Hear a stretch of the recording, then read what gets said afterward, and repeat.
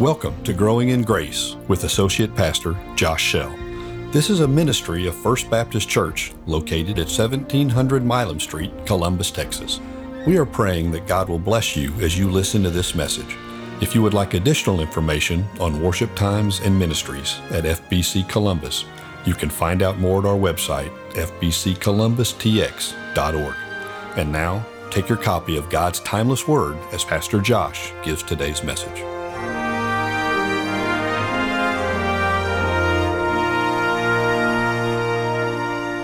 Well, I hope you guys are doing well this morning. It's good to see you all.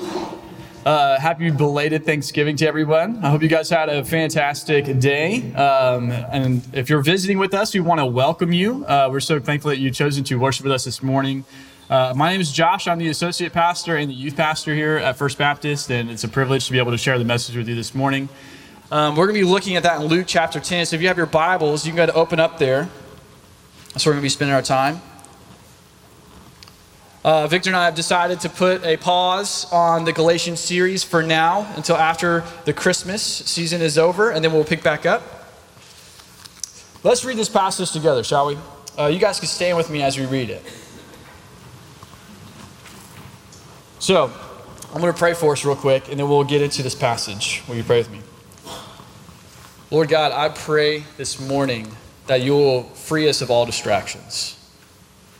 Lord, that you will just open our hearts and our minds to the lifestyle and the heart condition that we must live in this day as followers of you.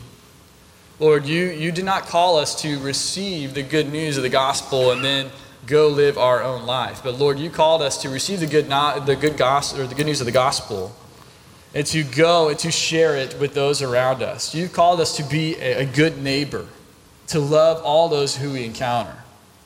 And Lord, I pray that as we go through this, that you'll pierce our hearts to where that we will not only do this for a season, but God, that we'll do it all the days of our life. But Lord, just be with us, speak through me, and just just do a great work in us this morning. It's in Jesus' name, amen. Picking up at verse 25, it says this, "And behold, a lawyer stood up to put him to the test, saying, 'Teacher, what shall I do to inherit eternal life?' And he said to him, 'What is written in the law? How do you read it?' And he answered, 'You shall love the Lord your God with all your heart, with all your soul, with all your strength, and with all your mind, and your neighbor as yourself.' And he said to him, 'You have answered correctly. Do this, and you will live.' But he, desiring to justify himself, said to Jesus, 'And who is my neighbor?' And Jesus replied, 'A man was going down from Jerusalem to Jericho, and he fell among the robbers, who stripped him and beat him and departed, leaving him half dead. Now by chance a priest was going down that road, and when he saw him, passed by on the other side. So likewise a Levite, when he came to the place and saw him, passed by on the other side. But a Samaritan, as he journeyed, came to where he was, and when he saw him, he had compassion. He went to him and bound up his wounds, pouring on oil and wine. Then he set him on his own animal and brought him to an inn and took care of him. And the next day he took out 2 denarii and gave them to the innkeeper, saying, 'Take care of him, and whatever more you spend, I will repay you when I come back.' Which of these 3 do you think proved to be a neighbor to the man who fell among the robbers?" And he said, talking about the lawyer, "The one who showed him mercy." And Jesus said to him, "You go and do likewise." Thank you. You guys may be seated.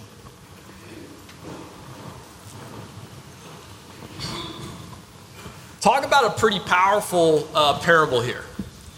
Jesus is one to be known as the one who likes to confront things, and he is also very good at answering questions with other questions. And we see that here. And this is a very profound parable that really should impact all of us. And so to begin with, what we see here is that this dialogue starts up because there's this lawyer nearby, right? So again, the 72 disciples come back and they're praising Jesus for what they've done, and Jesus is praising the Father for what he's done. So you can imagine kind of the crowd that's around him at this time. And like I said, because of the fact that he's been doing miracles on the scene for a while now, these religious leaders know who Jesus is. And they've been trying to attack him. They've been trying to test him in his authority of who he's teaching by, right? And his power. And so this is another opportunity here for this teacher to come, who happened to be standing there, and to test Jesus, right? So this dialogue starts out with this. This lawyer comes up. He says, "Teacher, what shall I do to inherit the eternal life?" Now, for some of us, you're like, well, okay, this is a pretty common question, right? If I saw Jesus and I didn't know Jesus, I would probably ask him that same question. Like, Jesus, what do you do to inherit eternal life? But you got to remember who just asked this question. The man who just asked this question is a student of the law. He's a lawyer, right? So he's one who studies the law, and this is also known as a scribe. And a scribe is one who copies, and he's a copier and a keeper of the Mosaic law. So this guy knows very well the answer to his question here.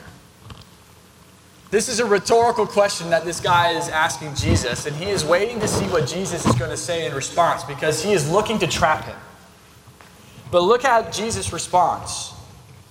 To his surprise, Jesus answers with another question, right? He says, well, what is the law? You know the law. What does it say? And the guy's like, oh, okay, I wasn't ready for that. But he says, I do know what the law says. And it says to love the Lord your God with all your heart, soul, mind, and strength. And then to love your neighbor as yourself, right? And Jesus says, yes, you've answered correctly. Well done, wise man. He says, you are truly a lawyer. You are truly a scribe. You know what you're talking about. However, go and do likewise. You see, when Jesus responds to that phrase, go and do likewise, or when he says, you have answered well, yeah, do this and you will live, he knows the heart condition by which this lawyer was asking him the question. Jesus knew that by this lawyer asking this question that he was trying to trap him, and that ultimately this lawyer was not living out these two commands. He knew that this lawyer was not loving God with all his heart, soul, mind, and strength. He thought he was. But if he was truly loving God in that manner, then he would ultimately love his neighbor, which is something else that he was not doing. And Jesus sees that, and he addresses that by responding with that answer of, you've answered correctly, do this, and you shall live. But seeking to justify himself, the lawyer then is like, whoa, time out, Jesus. If I'm supposed to go do this, then tell me this, who's my neighbor? As if there's a distinction among who your neighbor is. As if there's a different class of people that he's supposed to love versus that he's not supposed to love. And again, Jesus catches on to what this guy is saying, and he then comes back with this parable. Jesus could have easily been like, hey, everyone around you is your neighbor, you knucklehead. Come on, wake up. But no, Jesus says, let me tell you this story. And he goes on to explain this parable of about a man going from Jerusalem to Jericho, which is about 17 miles, okay? So it's about a 17-mile road from Jerusalem to Jericho. And it's one that was commonly, at this time, this road would have been commonly highly populated with thieves and robbers, because it was a road that had a lot of turns and a lot of hidden places for these people to get robbed in, okay? So he says he's going down from Jerusalem to Jericho, and he fell among the robbers who stripped him, beat him, and then departed, leaving him half dead. And now, as this happens, there's three people that Jesus introduces into this parable that happen to walk by, right? Who's the first one? The priest. Thank you. Yes, you guys, I like it. Interaction here, okay? So it's the priest, right? So Jesus introduces the first character here, and it's the priest.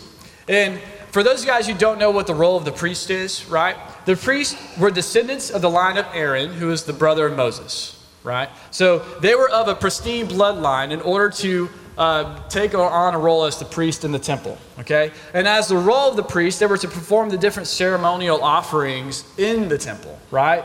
The different offerings such as the burnt offering, or the grain offering, the sin offering, the guilt offering, and the peace offering. And so they were the ones who performed these offerings in the temple. And the other fun fact about the priests is this, is that they only served 2 weeks out of the year. Talk about a vacation. They only served 2 weeks out of the year in the temple, which is pretty incredible. And then, so you can only imagine that if a priest only served 2 weeks, you can only imagine how many other priests there were. There was a lot of priests going on there in that community at that time, in order for them to only work 2 weeks, have 2 weeks on, and have the rest of the year off. Okay? So they only worked 2 weeks. But the other thing that is really important here to remember when we look at the priest in this parable is that one of the laws that they had to fulfill, or that they had to live by, is the purification law that is found in Numbers 19:11. Okay? And when essentially what Numbers 19:11 says is that if the priests were to encounter a dead body, they were unfit to do their roles in the temple for 7 days. Okay?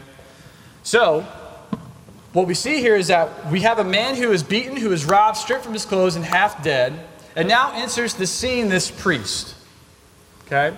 And so you can kind of give sympathy to this guy after knowing what the purification law was, of like, hey, I'm coming up upon this body that's on the side of the road, and I'm a priest, and I can't do my duties if I encounter or touch a dead body for 7 days, right? But get this. Check out the verbiage here. It says, now by chance a priest was going down that road. And when he saw him, he passed by on the other side. So from what we're seeing here, this priest is not going to the temple. He's coming back from the temple. He's not going to perform his ceremonial duties. He's leaving the temple to come, and he's going home. So with that being said, with that in mind, for him to come upon this body and to neglect it, he's only disobeying the law even more. By him touching this body, it would not hinder his ability any longer from doing his 2-week job of the year.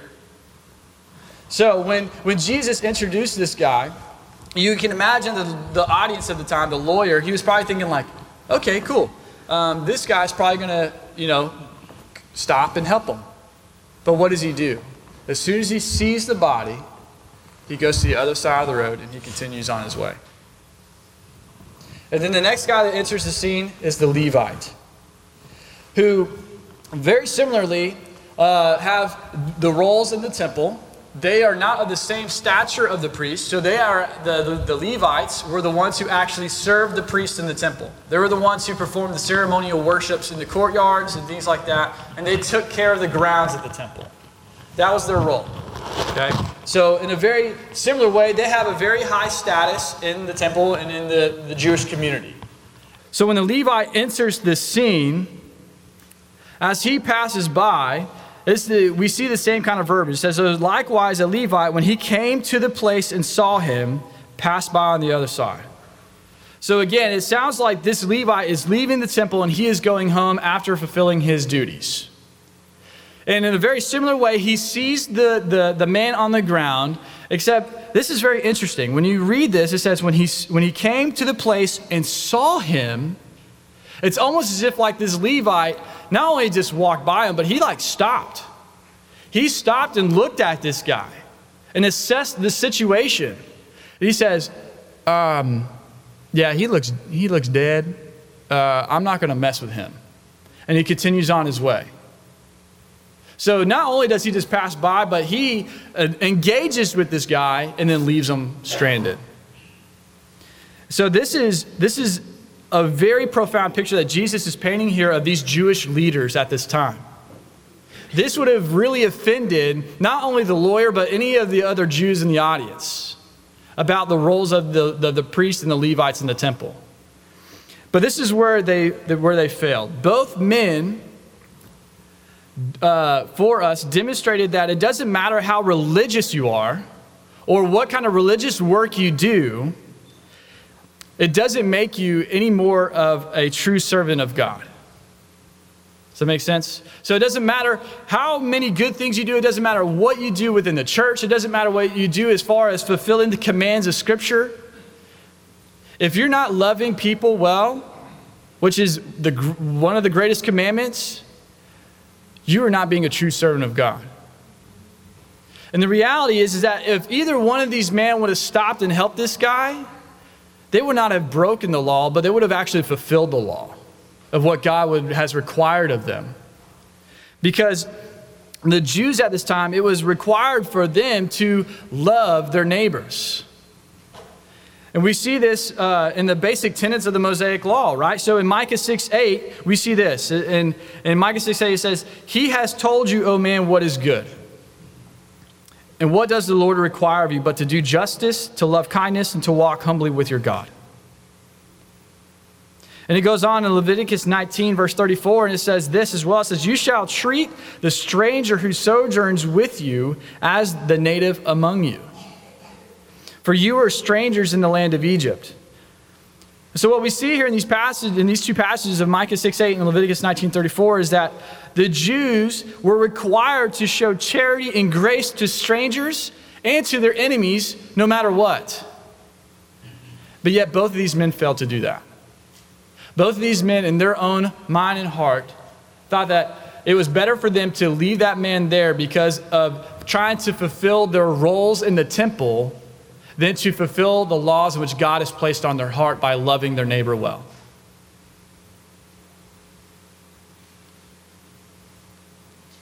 How many of us do that?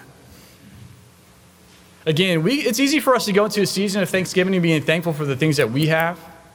And it's easy to go into Christmas and get excited about giving gifts to our families and to our friends.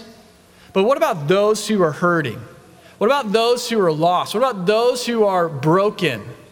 Those who are on the side of the road that we pass by and we neglect? God doesn't call us just to love our family and our friends and those in our close community. God calls us to go and love everyone. After all, that's the whole reason of why Jesus came into this earth. So that he could come and die for all sins, for all people. Not just for the Jews, not just for the Gentiles, not just for the people who live in Columbus, but for all people. But yet, there's so many times where we act just like the priests and the Levites. Whether it's we're too good to stop and help, or we're too busy, or we feel like somebody else is going to come along behind us and do it for us. But that's not what Jesus commands of us here. And he's going to demonstrate that for us in this next character that's fixing to be introduced in the parable. And it's an unlikely character.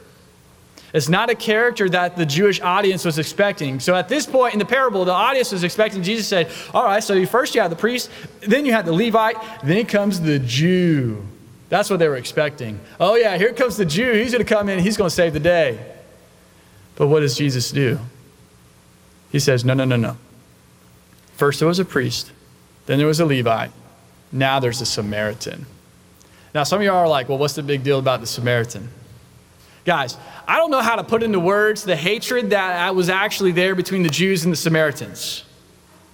The Jews despised wholeheartedly the Samaritans. This was the least likely character that they were expecting Jesus to put into this parable. And so when he said that word Samaritan, you could only imagine that you heard in the crowd, he said that word. How dare he say that word? But he did. And he says, but a Samaritan, as he journeyed, came to where he was, and when he saw him, he had compassion. He had compassion. This is absolutely incredible. And just another fun fact, if you guys actually go back to chapter 9, two of Jesus' very own disciples, just to kind of paint a picture of how much they hated the Samaritans, two of the disciples, after the Samaritans rejected Jesus from coming into their village, what do? This is James and John, by the way. Their nicknames are Sons of Thunder. They were like, Jesus, can we cast out fire from heaven on them? They rejected you. We're going to teach them a lesson. And Jesus looks at him and says, well, what are y'all doing? He's like, I didn't come to destroy people. I came to save people. I came to love people. You got to get over this, right? But to help give us an understanding of who the Samaritans are, I want to read this to you from Dr. David Jeremiah. about how the Samaritans came about. In 722 BC, Assyria sent the defeated northern kingdom of Israel into exile. Okay? And immediately after going into exile, they deported 20,000 Hebrews, okay, from the land of Israel. The conquering Assyrians then brought in foreigners to replace those 20,000 Hebrews, which led into intermarriage of the Jews into these so-called Gentiles, okay? So these Jews and these Assyrians that they brought in.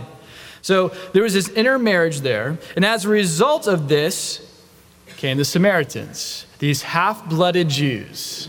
But as a result of this, the Jews despised the Samaritans from that point on.